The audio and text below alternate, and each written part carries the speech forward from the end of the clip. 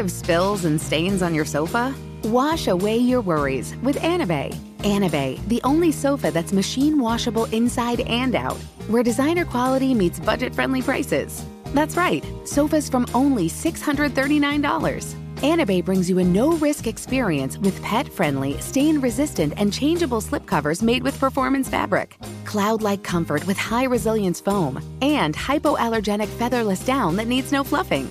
Their steel frame ensures longevity, and you can rearrange the modular pieces anytime. And here's the cherry on top, up to 60% off site-wide. It's backed by a 30-day satisfaction guarantee, so if you're not absolutely in love, send it back for a full refund. No return shipping or restocking fees. Every penny back. Join the revolution of easy, clean, stylish living with up to 60% off at anabei.com. That's ANABEI.com. Offers are subject to change and certain restrictions may apply. Discover FX's Shogun, the official podcast, available now. Every legend begins with a story. Listen and explore, episode by episode, this story of war, passion, and power set in feudal Japan. Join host Emily Yoshida each week with the creators, cast, and crew in this exclusive companion podcast. They dive deep into the twists and turns of the plot, go behind the scenes, and explore the real-life history that informed the limited series based on James Clavell's best-selling novel. Search FX's Shogun wherever you listen to podcasts.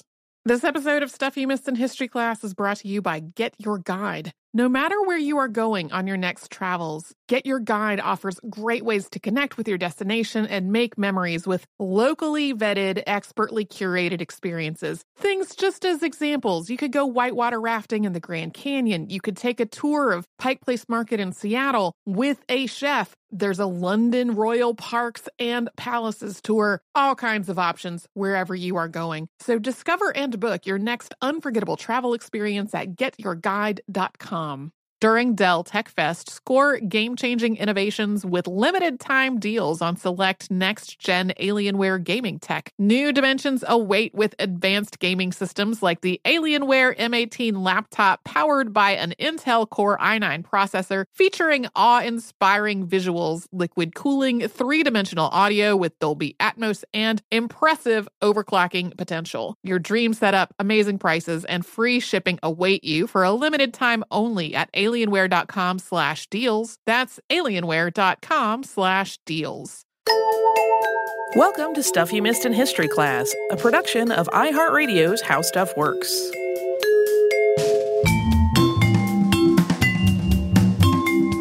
Hello and welcome to the podcast. I'm Tracy V. Wilson. And I'm Holly Fry. I really love historical disputes, especially when it's some kind of scientific or technical discovery or advancement or some kind of medical something that people were arguing over.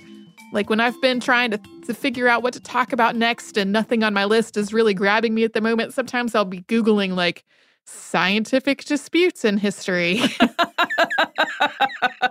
This is one that I've been hanging on to for a while, and it's Alfred Wegener and the dispute over his theory of continental drift.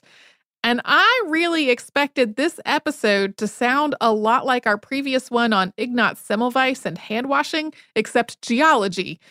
Because that's how the story gets told a lot of the time, especially to a general audience. It kind of gets summed up as Alfred Wegener introduced his theory of continental drift and was basically laughed out of the academy. And then after his tragic and untimely death, he was proved to be more or less right. And for a discovery that was as important to the field of geology as the discovery of DNA is to biology, but that is really not how this story goes at all. Alfred Wegener had a huge career outside of his ideas around what we understand today as plate tectonics. He did important and respected work that touched on a lot of different disciplines, and while there were definitely people who were very critical and even hostile when it came to what he called continental drift, he did have his supporters, or at least people who were like willing to entertain the idea that he could potentially be right. Alfred Wegener was born Alfred Lothar Wegener on November 1st, 1880, in Berlin, Germany. His parents were Richard and Anna Wegener, and they had 5 children, 3 of whom survived infancy. Alfred was the youngest. His older brother and sister who survived were named Kurt and Tony. The men in the Wegener family typically went into the clergy, and that was also true for Alfred's father. He was a theologian and a classicist and a pastor and an orphanage director. He also taught at the local gymnasium, but it was against the rules for Kurt and Alfred to attend the same school where he was working because he was their father. So they attended a different school and both wound up pursuing an education in science rather than following that family tradition into the church. Kurt studied geophysics and Alfred studied at universities in Heidelberg, Innsbruck, and Berlin before getting a doctorate in astronomy in 1905. Even before finishing that doctorate, Wegener's interests went outside of what you might think of when we say astronomy. He had studied Max Planck's work on thermochemistry and thermodynamics, and some of the people he studied under for his doctorate were using planetary astronomy as a way to study the Earth, rather than focusing on other planetary objects. He was also interested in weather and meteorology, and after finishing his degree, he started working at the German Aeronautical Observatory in Lindenberg. His brother worked there as well, and they used kites and balloons to study the Earth's atmosphere and atmospheric phenomena. At one point during this work, the Wegener brothers spent 52 hours aloft in a balloon, which set a world record. Alfred Wegener was also part of the team that confirmed the existence of the stratosphere. It wasn't a team he was running, but he was involved in it. Wegener had been interested in Greenland since he was young, and in 1906 he got the opportunity to go there as part of the Danish Danmark expedition, which intended to map Greenland's northeast coast. Wegener was the expedition's physicist and meteorologist, and his research involved more work with kites and balloons to collect atmospheric data. He also got a lot of practical experience in polar exploration.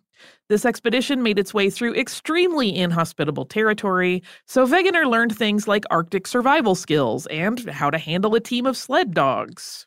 On July 10th of 1907, while they were on Cape Bismarck, Wegener and the team observed several waterspouts. They took a lot of pictures and documented what they saw, and this experience may have inspired Wegener's interest in tornadoes and waterspouts, which will come up again later in his career. Wegener kept journals during this expedition, documenting his experiments and their results, as well as the ordinary work that was associated with it, like setting up the equipment and keeping it maintained and repaired. And he also wrote about his own challenges as a member of the team. He had no experience in polar environments before this, and his knowledge of Danish was limited. Unlike many of the other scientists involved, he was also very early in his career, and he hadn't really established a name for himself yet. This expedition achieved its objectives of mapping the northeast coast of Greenland, but it was also tragic. Several of its primary members, including leader Ludwig Mylius Erichsen, died after being stranded when the sea ice broke up around them. Even so, before it was even over, Wegener was talking about where he might go in the future, even considering an expedition to Antarctica as a future project for himself. In 1908, after he returned from Greenland, Wegener moved to Marburg, where he started working at the Physical Institute in Marburg in 1909. He also lectured on meteorology and astronomy at the university there.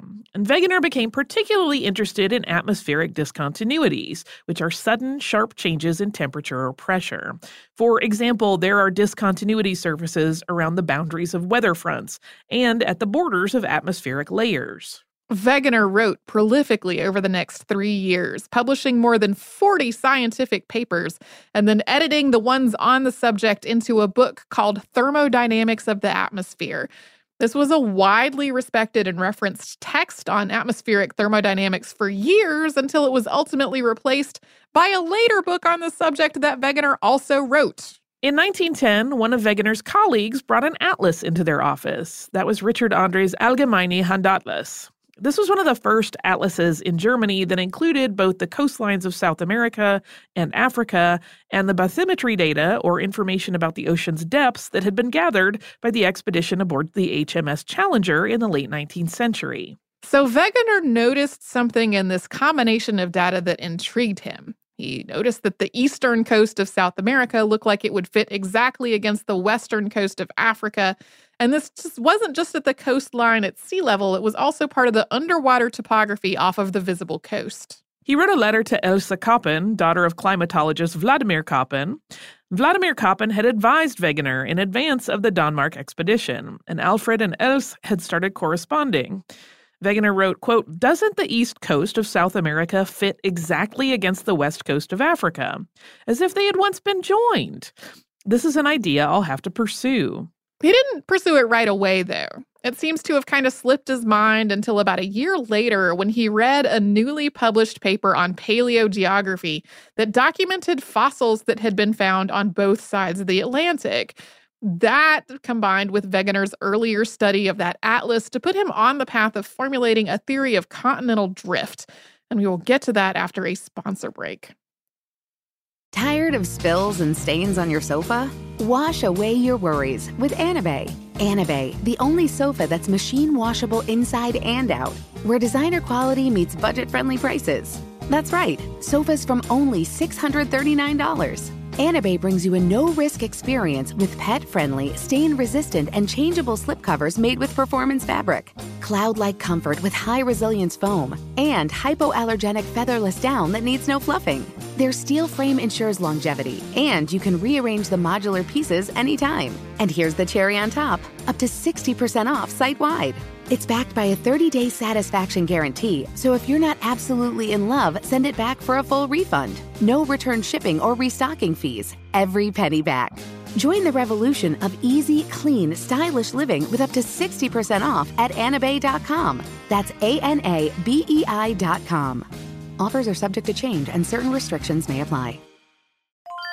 Planning your next trip? Choice Hotels has a stay for any traveler you want to be, with 22 brands and over 7,400 locations. Whether you're a business traveler, a family road tripper, someone who wants to seek out history and maybe make your own, or just planning a quick getaway, Choice Hotels has a stay for any you. Like a Cambria Hotel, where you can be a cocktail connoisseur and sip locally inspired craft beverages at downtown locations in the center of it all. This is a fun way to visit cities with a lot of history and a lot of fun in mind. Or a Radisson Hotel for all our productivity powerhouses out there. With flexible workspaces and on-site restaurants, you'll get the most out of your work trip. You'll get the coffee, the Wi-Fi, and the work done. And we can't forget about Comfort Hotels. Imagine you're a family road tripper, waking up in your big spacious room and then heading down to a free hot breakfast for the entire family, including waffles. So you'll be well fed and ready for the day's adventure, even if that's just relaxing. After that, you're spending all afternoon relaxing by the pool. You deserve it. What are you waiting for? Join Choice Privileges and start earning points toward your next stay. Find a stay for any you. Book directly at choicehotels.com, where travels come true.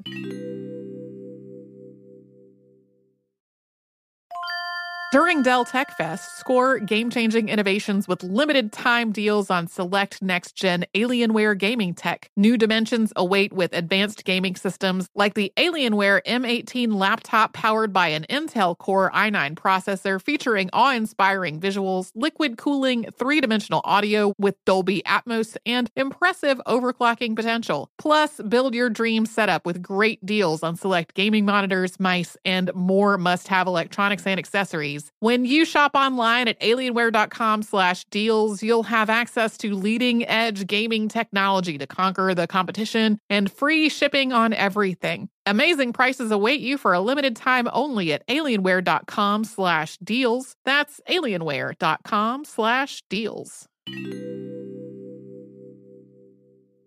Zigazoo has made me zigzag. What I mean by that is I swore I would never let my kids on social media, but now I'm setting them loose on Zigazoo.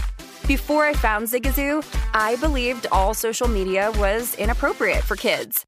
But I feel great about my kids being on Zigazoo. Videos are moderated by actual people before being added to the feed. Zigazoo is a space for kids to post videos they've created and to share them with other kids just like them. And since there are no comments or messaging, you don't have to worry about mean comments on your kids' videos. And you need parental consent before joining Zigazoo. Bottom line, it's a space that prioritizes data safety for kids. Oh, but don't take my word for it. Zigazoo is KidSafe COPPA certified. So weigh everything Zigazoo has to offer. Maybe you'll zigzag too. Zigazoo, a social network for kids. Download the Zigazoo app today.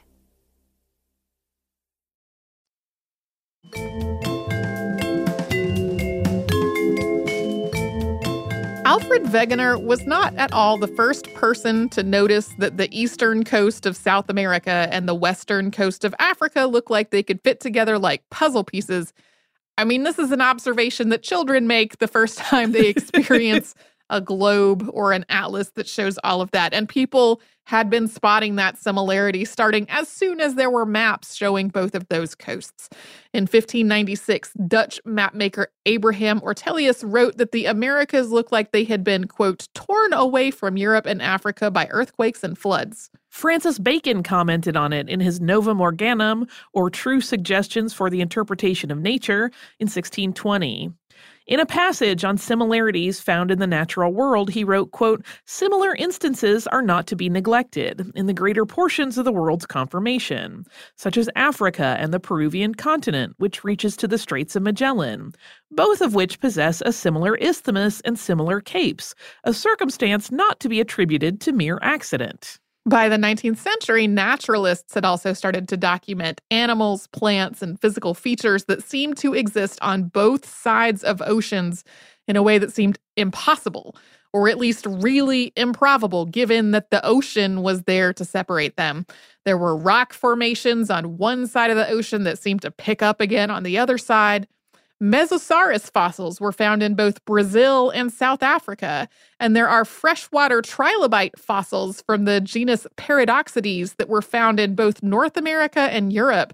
Naturalists found living animals too, like lemurs, which live in Southeast Africa, the island of Madagascar, and Southeast Asia, even though there's a lot of water separating all of those. There were also coal beds on both sides of the Atlantic and seemed to be a part of the same system. And physical evidence of glaciers that had once existed in parts of the world now have tropical climates, and fossils of tropical plants in areas that are now polar. The list went on and on and on. So people started trying to come up with all kinds of possible explanations for how all of this stuff came to be. So for the animal fossils and the living animals, maybe they swam. Really was one, but kind of briefly, that was easy to discount. It seemed incredibly unlikely that the animals in question could have swum that far, or maybe, I don't know, clung to a floating log all the way across the ocean. The maybe they swam explanation also didn't account for things like rock formations and glaciers that seemed to have existed in what seemed like the wrong place. Another popular idea was that at one time there had been land bridges connecting the continents, but that those had ultimately sunk into the ocean. This tied into another prevalent idea, that the Earth had once been molten and was contracting as it cooled and solidified. It was a little like the surface of a plum as it dries into a prune, which could explain the existence of both oceans and mountains. That land bridge idea still had some problems, though. It didn't explain the rock formations that seemed to stop at one coast and then pick up again on the other side of the ocean, unless maybe those formations had been part of these land bridges that were now underwater. But then there also wasn't a clear answer to what could have caused the land bridges to sink if they had ever existed. In 1858, Antonio Snyder Pellegrini argued that maybe Africa and South America had been one continent at some point in the past. He suggested that the continents had been forced apart in the flood that is described in the biblical book of Genesis. Then, a few decades later, when radioactivity was discovered in 1896, that raised more questions about this general idea that the Earth was molten and was just contracting as it cooled. How could that be happening if there were radioactive materials within the Earth that were giving off heat? On December 29, 1908, American geologist Frank B. Taylor gave a presentation to the Geological Society of America, in which he suggested that the continents were moving and had been pulled apart by lunar gravity. He thought that the collisions of the continents had pushed mountains into being and that the continents' movement had also left deep tears in the oceans. He published a paper in 1910, and other papers followed. It is definitely possible that Wegener read Taylor's 1910 paper or one of the ones that followed. And for a while, the theory of continental drift was actually called the Taylor-Wegener hypothesis. In 1932, though, Taylor said that his name should be dropped off from the descriptor because other than the basic idea that the continents were moving, his ideas were really different from Wegener's. Here's what Wegener thought was going on.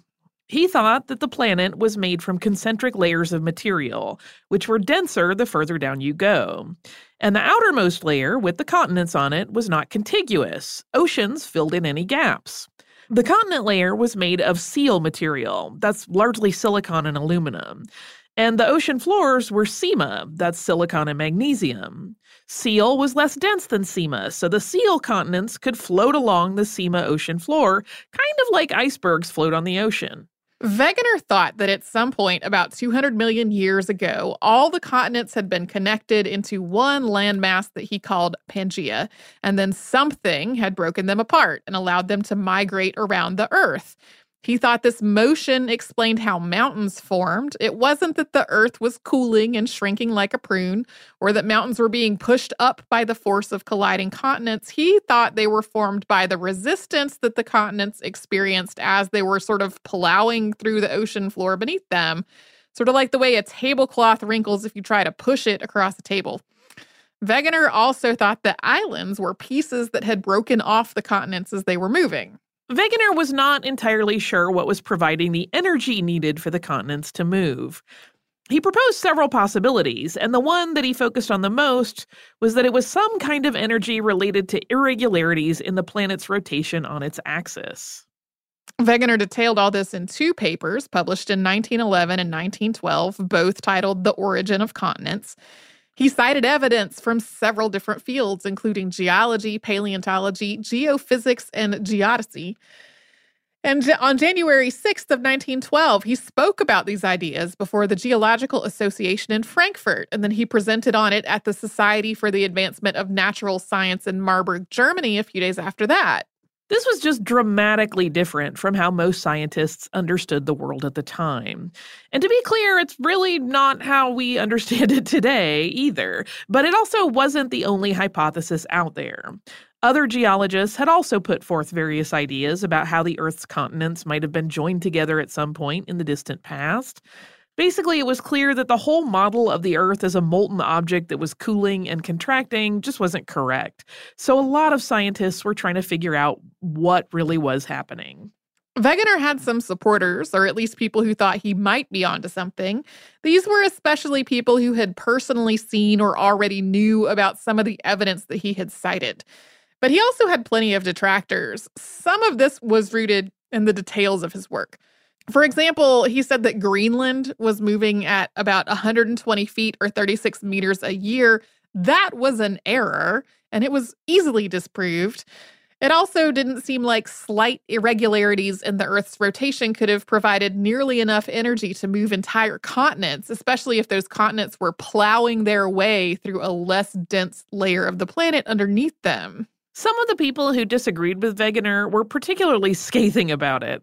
For example, Dr. Rollin T. Chamberlain of the University of Chicago said, quote, Wegener's hypothesis in general is of the footloose type, in that it takes considerable liberty with our globe and is less bound by restrictions or tied down by awkward, ugly facts than most of its rival theories. So this wasn't really a case of one man, Alfred Wegener, against the whole of science.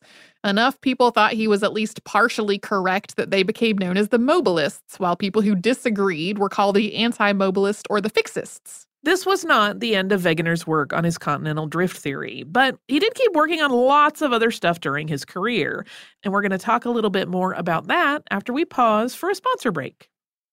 Tired of spills and stains on your sofa? Wash away your worries with Anabei. Anabei, the only sofa that's machine washable inside and out, where designer quality meets budget-friendly prices. That's right, sofas from only $639. Anabei brings you a no-risk experience with pet-friendly, stain-resistant, and changeable slipcovers made with performance fabric, cloud-like comfort with high-resilience foam, and hypoallergenic featherless down that needs no fluffing. Their steel frame ensures longevity, and you can rearrange the modular pieces anytime. And here's the cherry on top, up to 60% off site-wide.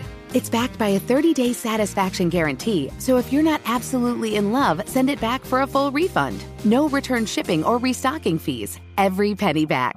Join the revolution of easy, clean, stylish living with up to 60% off at anabei.com. That's ANABEI.com.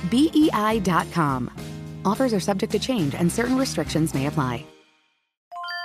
Planning your next trip? Choice Hotels has a stay for any traveler you want to be, with 22 brands and over 7,400 locations. Whether you're a business traveler, a family road tripper, someone who wants to seek out history and maybe make your own, or just planning a quick getaway, Choice Hotels has a stay for any you. Like a Cambria Hotel, where you can be a cocktail connoisseur and sip locally inspired craft beverages at downtown locations in the center of it all. This is a fun way to visit cities with a lot of history and a lot of fun in mind. Or a Radisson Hotel for all our productivity powerhouses out there. With flexible workspaces and on-site restaurants, you'll get the most out of your work trip. You'll get the coffee, the Wi-Fi, and the work done. And we can't forget about Comfort Hotels. Imagine you're a family road tripper, waking up in your big spacious room and then heading down to a free hot breakfast for the entire family, including waffles. So you'll be well fed and ready for the day's adventure, even if that's just relaxing. After that, you're spending all afternoon relaxing by the pool. You deserve it. What are you waiting for? Join Choice Privileges and start earning points toward your next stay. Find a stay for any you. Book directly at choicehotels.com, where travels come true.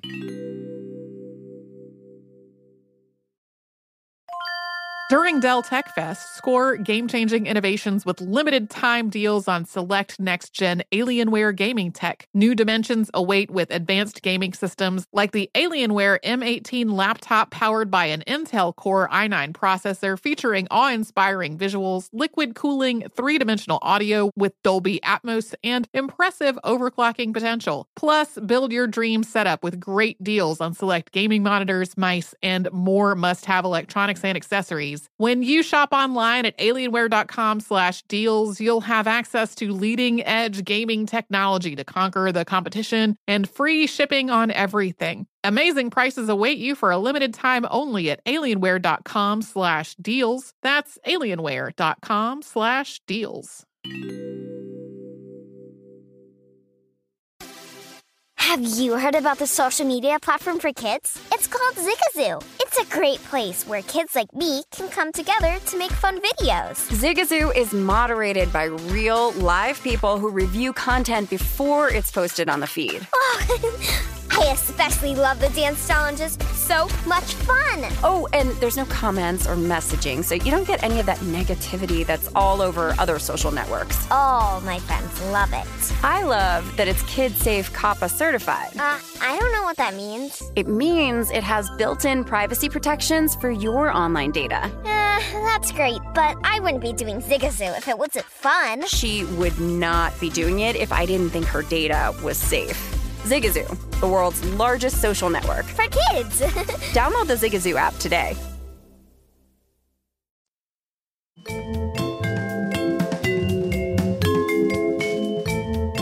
Alfred Wegener took another expedition to Greenland starting in 1912. This was another treacherous expedition meant to cross and survey the Greenland ice sheet from east to west, including spending the entire winter out there on the ice sheet. At one point, a glacier that the team was on unexpectedly calved, and Wegener wrote that they, quote, escaped death only by a miracle. Wegener and Else Koppen, that we mentioned earlier, had gotten engaged before that expedition, and they married after he returned in 1913. They would eventually have 3 daughters together. Else was a translator, translating scientific works, including some by her husband. She also published a biography of Alfred, including parts of his notes and journals after his death. Wegener's work as a scientist and a researcher was interrupted by World War I. He served in the German army, first as a lieutenant and then as a captain. He was wounded twice, once on August 23rd, 1914 in Belgium, and then once again in France on October 4th of that same year. That second injury was a lot worse. He was shot in the neck and had to go home to recover. He used that recovery time to write his book, The Origin of Continents and Oceans, which expanded on his earlier ideas around continental drift. Once Wegener was sufficiently recovered, he returned to the Army, this time serving with the Field Weather Service as a meteorologist. This was not a particularly taxing assignment. He was stationed on the Western Front, which was a dangerous place to be, but his daily duties mostly involved making some routine weather observations. So he spent this time on study and research, writing a paper called On the Formation of Hoarfrost on Horse Corpses, as well as a book called Tornadoes and Waterspouts in Europe. This book pulled together information on 258 reported tornadoes that had struck in Europe between 1456 and 1913.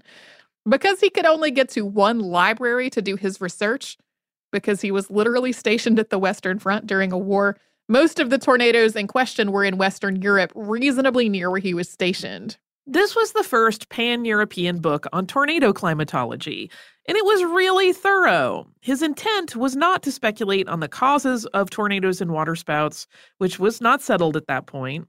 It was instead to pull together a wealth of data on how large the tornadoes were and when and where they struck and how they moved, along with other details like what they smelled and sounded like and any electrical phenomena associated with them. On April 3rd of 1916, while Wegener was at home in Marburg for Easter, a meteorite struck outside the nearby town of Tresa. Two professors from the University of Marburg got in touch with Wegener about trying to figure out where this meteorite had fallen. So Wegener cross-referenced newspaper accounts and eyewitness statements to try to calculate its trajectory, eventually requesting some additional leave from the army to try to finish up this work. When the meteorite's remains were found on March 5th of 1917, they were very close to the spot that he had predicted. Later in World War I, Wegener was transferred to the Eastern Front and then back to the Western Front. He kept working on his book on tornadoes, which came out in 1917. Once the war was over, Wegener had trouble finding work at a university. And this seems to have been at least as much about economic conditions as it was about his controversial theories about how the Earth worked.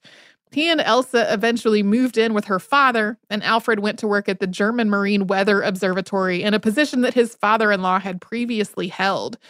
Wegener held this position for 5 years, and he did have teaching privileges at the University of Hamburg. In 1921, Wegener published research on the causes of lunar craters. At the time, there were 4 primary hypotheses about what had caused the craters on the lunar surface: that they were the remnants of some kind of bubbles that had collapsed, that they had been caused by tidal forces, that they were volcanoes, or that they were the aftermath of meteorite impacts. Wegener used cement powder to simulate both the lunar surface and the meteorites, basically throwing little bits of cement powder at a layer of cement powder with a teaspoon. Then he would carefully mist the surface of the simulated moon to set the powder. Once that was done, he would measure and document the craters that had been formed. In the pamphlet that he published on this subject, Wegener outlined various arguments against the other 3 hypotheses before detailing how these simulations supported the idea that meteorite impacts had caused the craters on the moon. I love this so much. Honestly, so do I. It's Alfred Wegener's crafty time that is very scientifically grounded. I love it. It's simultaneously very charming and really cool. It's ingenious. In 1922, Wegener published another edition of his book on the origins of continents, and this one was translated into several languages. It was still a controversial work, but it was not unanimously dismissed. 2 years later, in 1924, Wegener and his father-in-law published a book called Climates of the Geological Past. That same year, Wegener became a professor at the University of Graz, where he was the chair of the departments of meteorology and geophysics.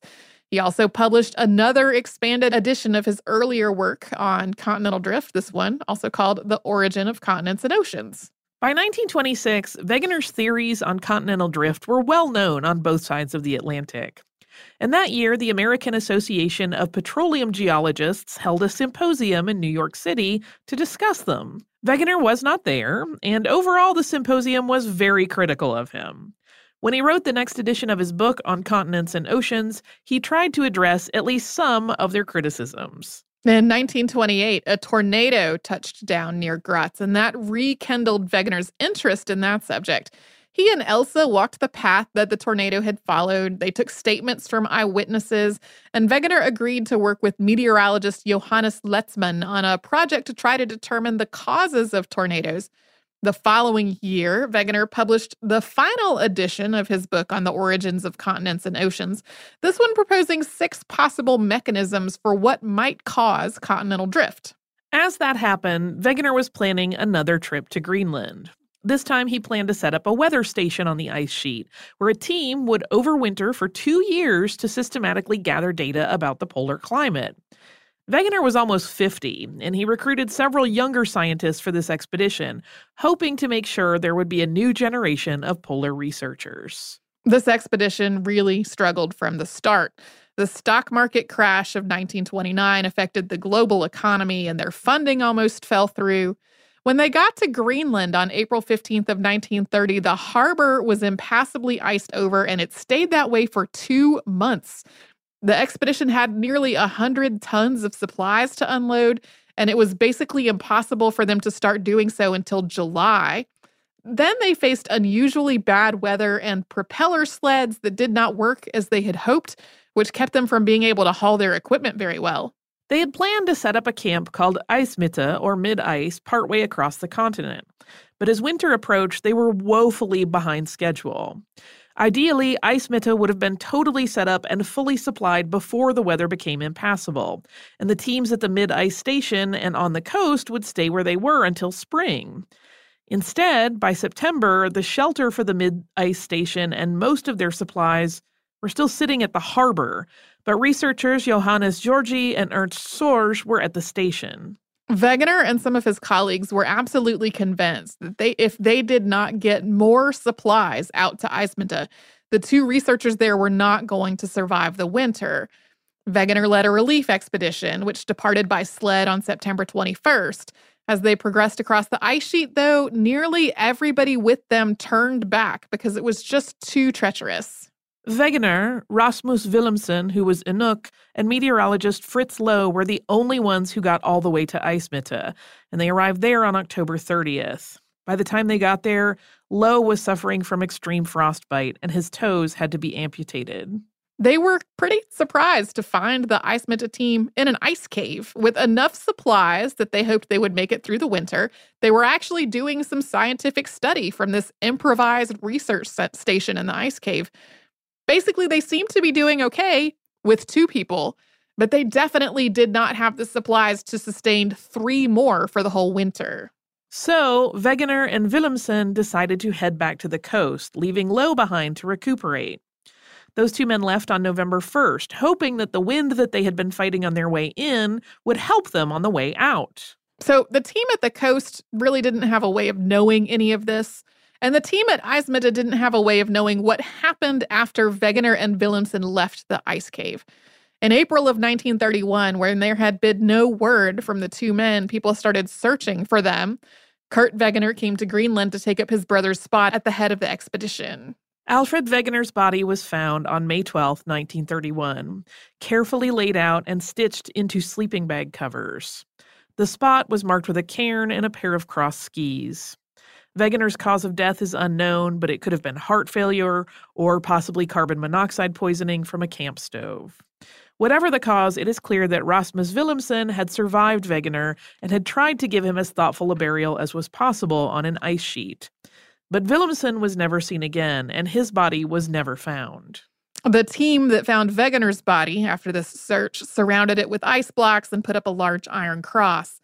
The German government offered to mount an expedition to bring his body back to Germany, but Wegener's wife, Elsa, insisted that it be left where it was.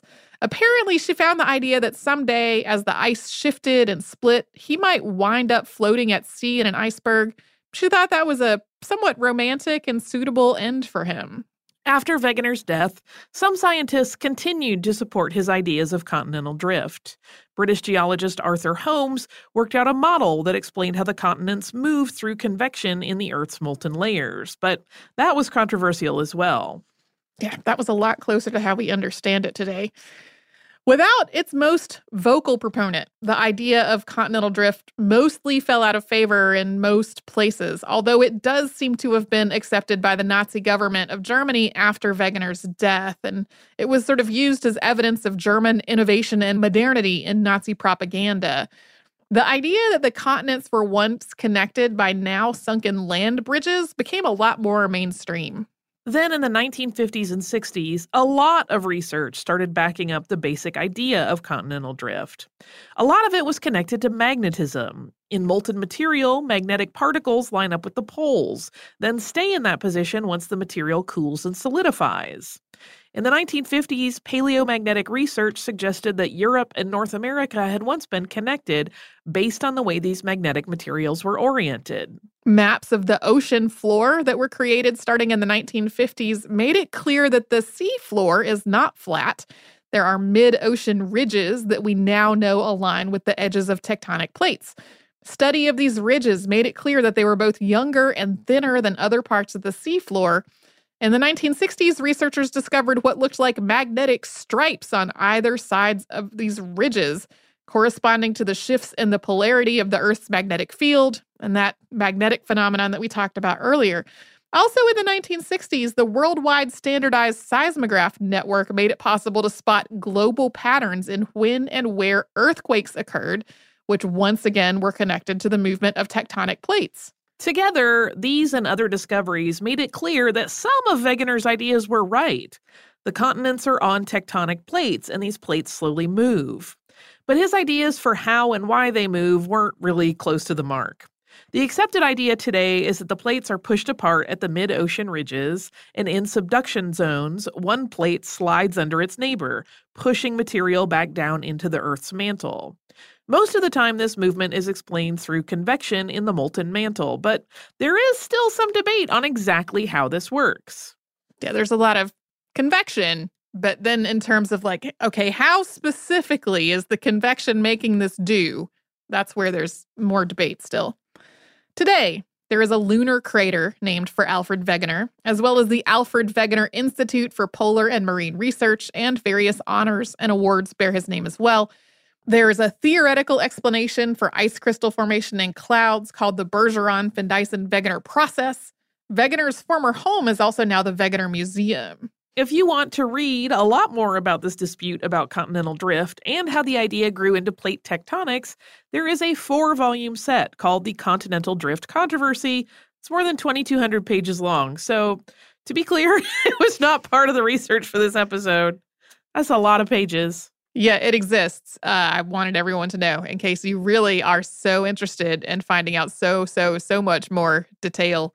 I don't know how many podcast episodes we would need to be able to create to have 2,200 pages of a book be part of the research. We'll just do a new podcast that's nothing but us reading that book aloud.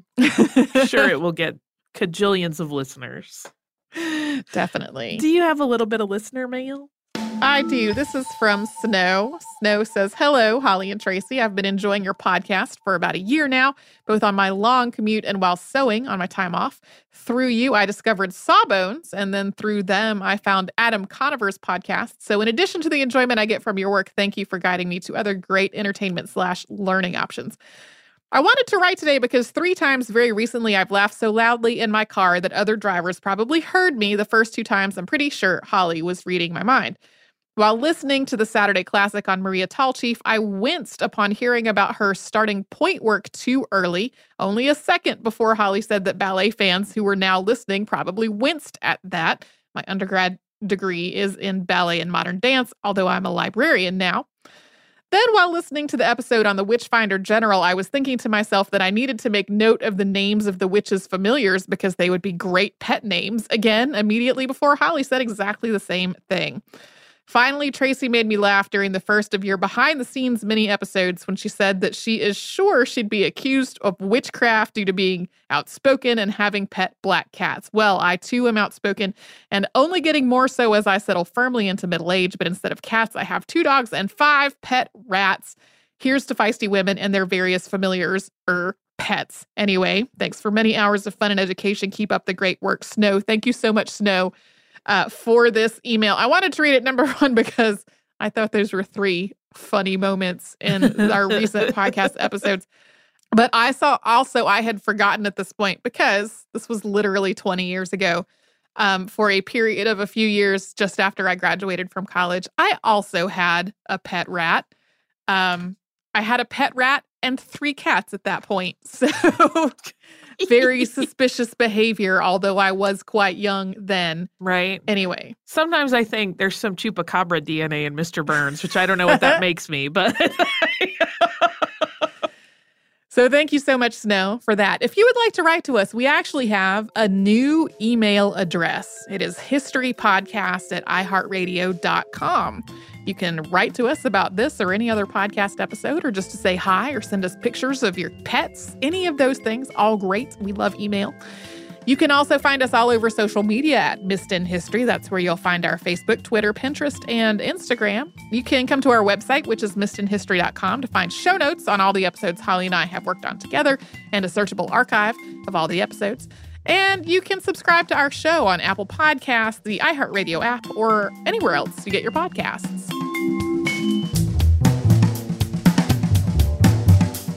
Stuff You Missed in History Class is a production of iHeartRadio's How Stuff Works. For more podcasts from iHeartRadio, visit the iHeartRadio app, Apple Podcasts, or wherever you listen to your favorite shows. Zigazoo has made me zigzag. What I mean by that is I swore I would never let my kids on social media. But now I'm setting them loose on Zigazoo. Zigazoo is a space for kids to post videos they've created and to share them with other kids just like them. Videos that are moderated by actual people. And since there are no comments or messaging, you don't have to worry about social trolling. Zigazoo, the world's largest social network for kids. Download the Zigazoo app today. Infiniti presents a new chapter in luxury, the premiere of the all-new 2025 Infiniti QX80, live March 20th from the Edge at Hudson Yards in New York City, featuring a performance by John Batiste. The all-new 2025 Infiniti QX80 is an SUV designed to help every passenger feel just right. Be the first to see it March 20th at 7 p.m. Eastern, only on iHeartRadio's YouTube channel. Save the date at new-QX80.com. Don't miss it. 2025 QX80 coming this summer. There's plenty to celebrate in March and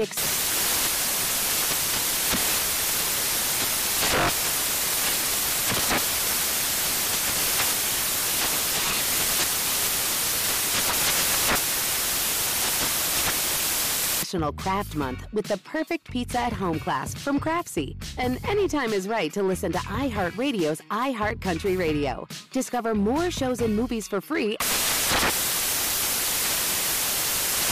Does money stress you out? Let Facet flip your financial chaos into clarity. Finding Facet immediately put us at ease. Facet's innovative approach to financial planning ensures your money works as hard as you do, enabling members to experience the joys of having your finances in order. And that makes us Facet for life now, I guess.